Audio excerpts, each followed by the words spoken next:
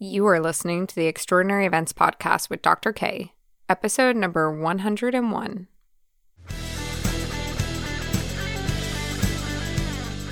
Welcome to the Extraordinary Events Podcast, where we aim to educate, inspire, and empower individuals who wish to design transformational experiences.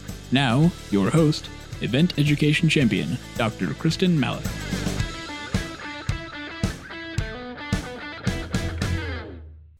Hello, everybody. It's time for episode number 101. It is a beautiful day today, and this week the temperatures are up. Yesterday, I actually just put up a fence at my house. We're getting an above-ground pool. My daughter's so excited. Lots of great outside time. And I'm going through all of my emails and my messages and my requests, and I got an ask for a specific topic. And so I wanted to jump in and talk about that topic on the podcast today. Now, I won't label the podcast how the request came in, but the request was to talk about how to deal with quote unquote annoying vendors. This is a very small industry that we're in. There are key players. The world is so much smaller than you think. It's so funny because I'll talk to my students and I'll say, this is a really small industry. And you just don't get it. You're like, okay, I'm in Lincoln, Nebraska, and there's all these other cities and there's all these other countries, and there's thousands and tens of thousands and hundreds of thousands of people in this industry, but it really is a super small industry. I'll share one story and then I'll jump right into it. Right after I moved to Kansas, oh goodness, 5-7 years ago, I went to an industry meetup, a PCMA meeting in Kansas City. I was sitting at this meetup and I looked at this woman and she looked at me and I said, I know you. She's like, I know you, but we could not figure it out. We're sitting there like, this, nope, this, and this, nope. I have no idea, but we knew each other. She looked me up on LinkedIn and she sent me a friend request. And we had one friend in common who was a sales representative at Caesars in Las Vegas.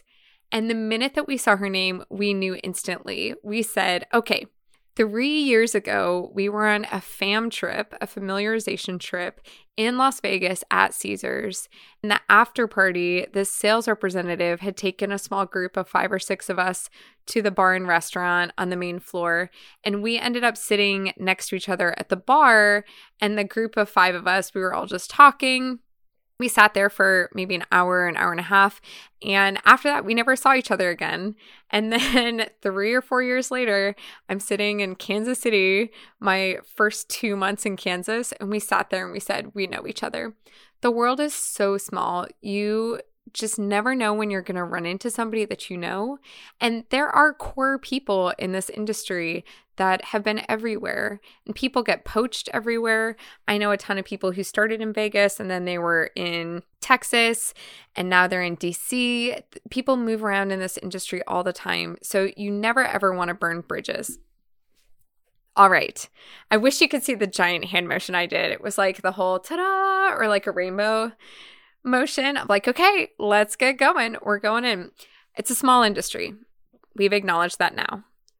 When you have vendors that are annoying or bad, chances are they're not going to last in this industry forever. But if they do, and if you encounter them, we want to know Dr. K's pro tips for dealing with annoying vendors. Now, we have to acknowledge several different things here. One, you have to acknowledge why they're annoying. Are they annoying because they have a bad attitude? Are they a bad communicator, or do they have bad organization? These are the 3 most that I see in terms of vendor or vendor issues. Maybe I'll call the episode vendor issues.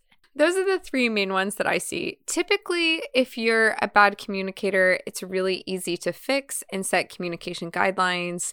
If the vendor is bad at organization, or if you're bad at organization and it's making that vendor relationship difficult, that can also be fixed per se.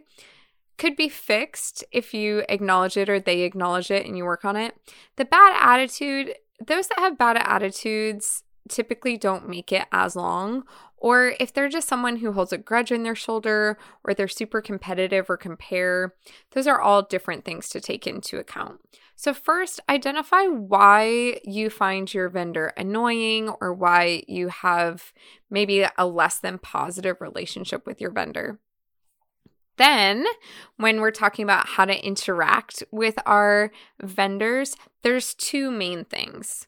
There's the in-person or voice or Zoom communication, and then there's email communication.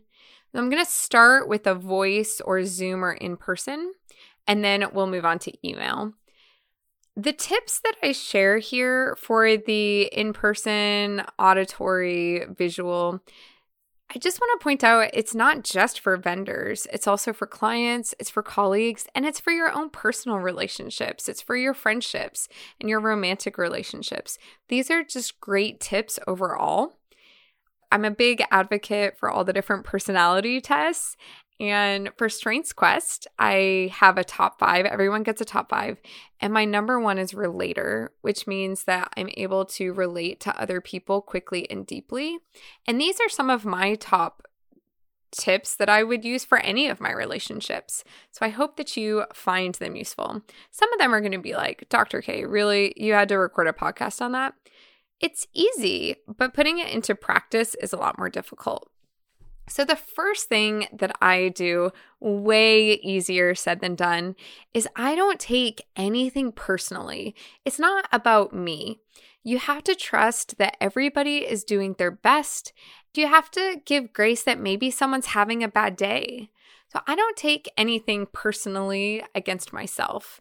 You are coming at me, you have negative things to say, or you're acting with a bad attitude, or you didn't communicate something properly. It's not because you have it out for me, or you don't like me, or you're trying to get me fired, or any of these things. You're not trying to start drama. Maybe they are, but I don't think like that. I try really hard not to take anything personally. And again, that's easier said than done.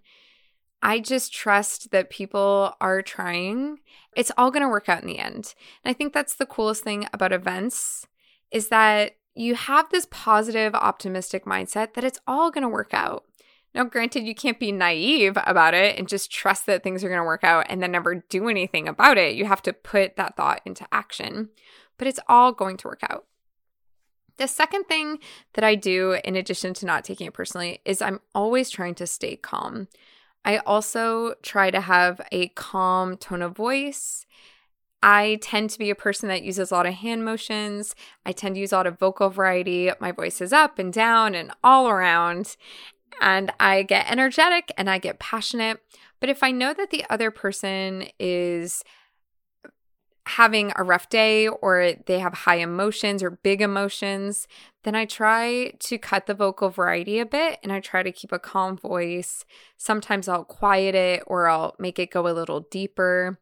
And these are great tips with kids as well. I find that my history in event planning and also as a relator has made me a more effective mother because it's all these things of not taking it personally, staying calm. So when your kid sits there and says, I hate you for the first time, you're like, it's not personal. It's not me. I'm not going to go to the bedroom and cry that long, right? So staying nice and calm, cutting back some of the vocal variety. The third thing that I do is I just truly listen. And I don't listen to respond. And I don't interrupt. One of the greatest things that I've read or heard is from a variety of sources. One was the 7 Habits of Highly Effective People. They really talk about reactive and proactive listening. And I found that I used to always probe.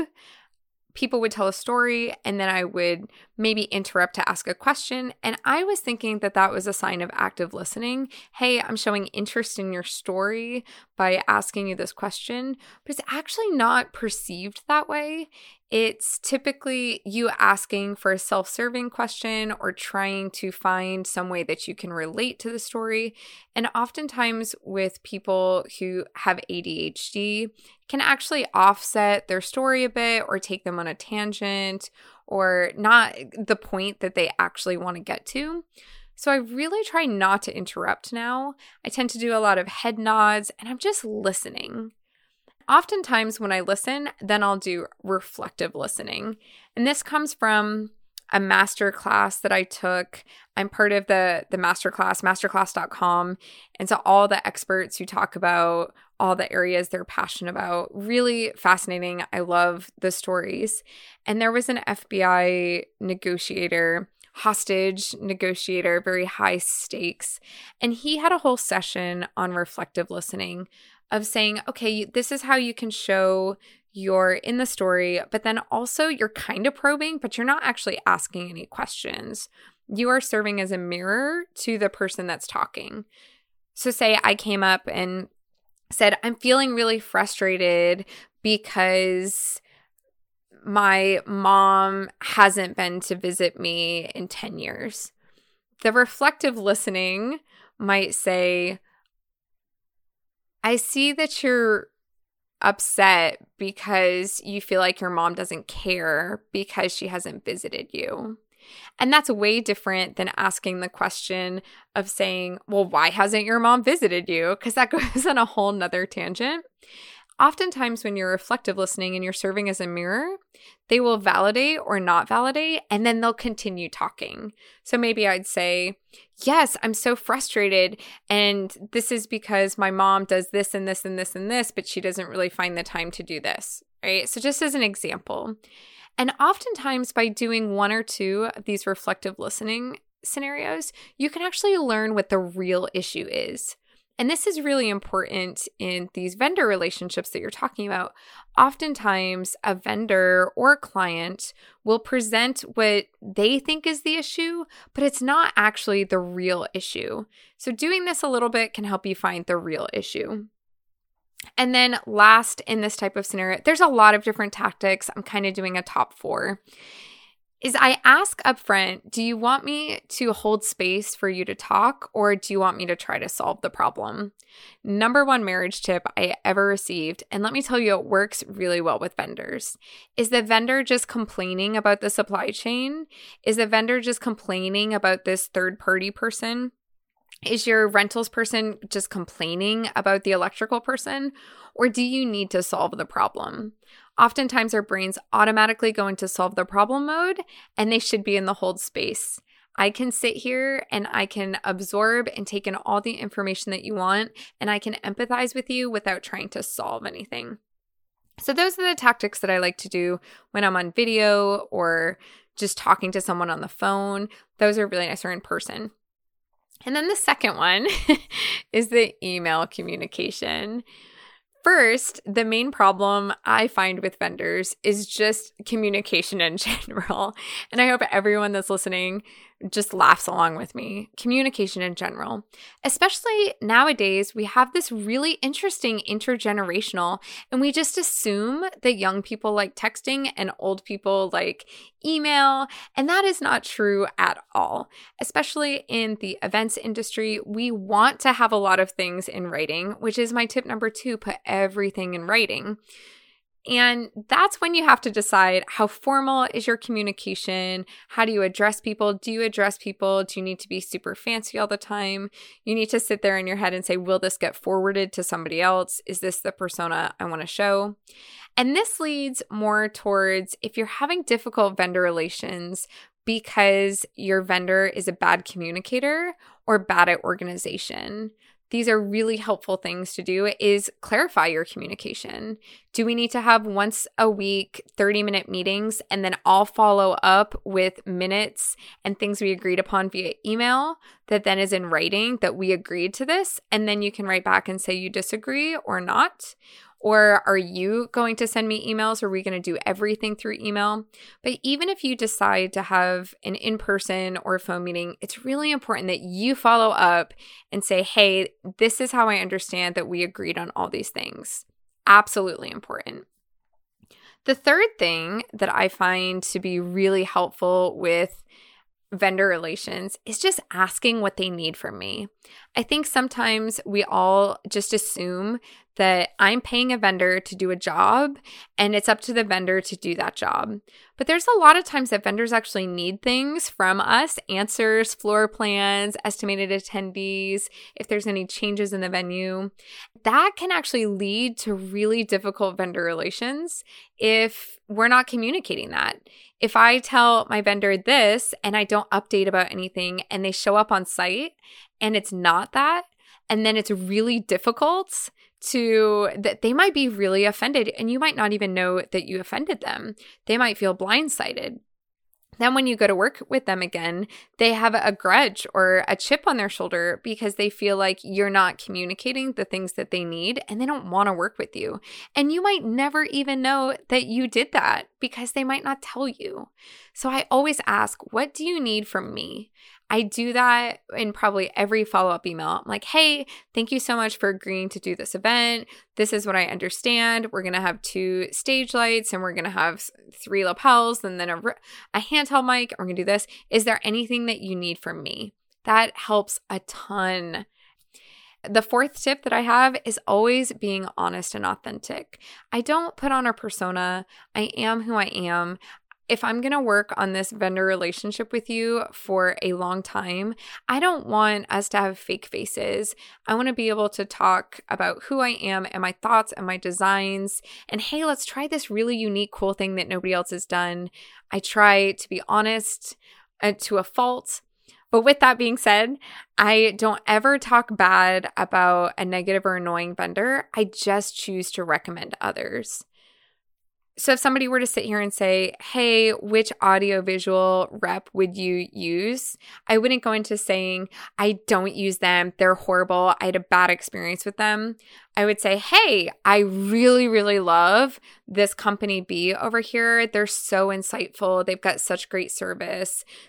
And then if people ask for recommendations very specifically about company A, I might say, I worked with them once. I didn't have as good of an experience with them as I had with company B, but it might just be me. I don't want to say that they're a negative company overall. It's just maybe they didn't jive with my particular event or my particular purpose or mission. We just disconnected. And that's okay. There's nothing wrong with that at all. The last kind of suggestion, which is not a suggestion to be okay with vendor relations, is not to be afraid to pull out. If I am not getting along with this vendor, we just don't jive, even though it's a small market, maybe you're the only rentals in my market, I can choose not to work with you and I can choose to bring in somebody else.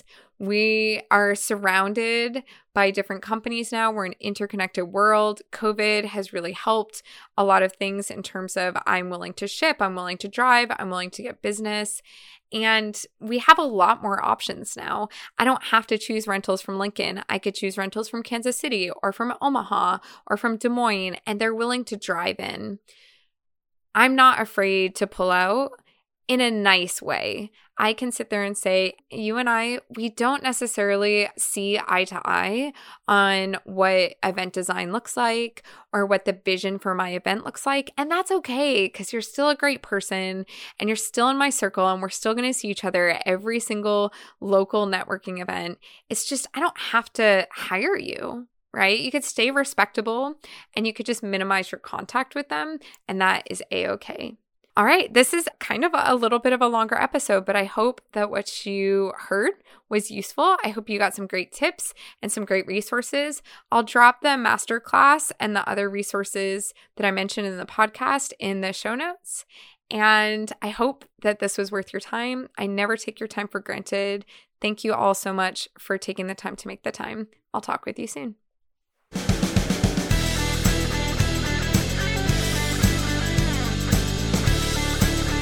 Thank you for listening to the Extraordinary Events Podcast. Stay tuned for our next episode.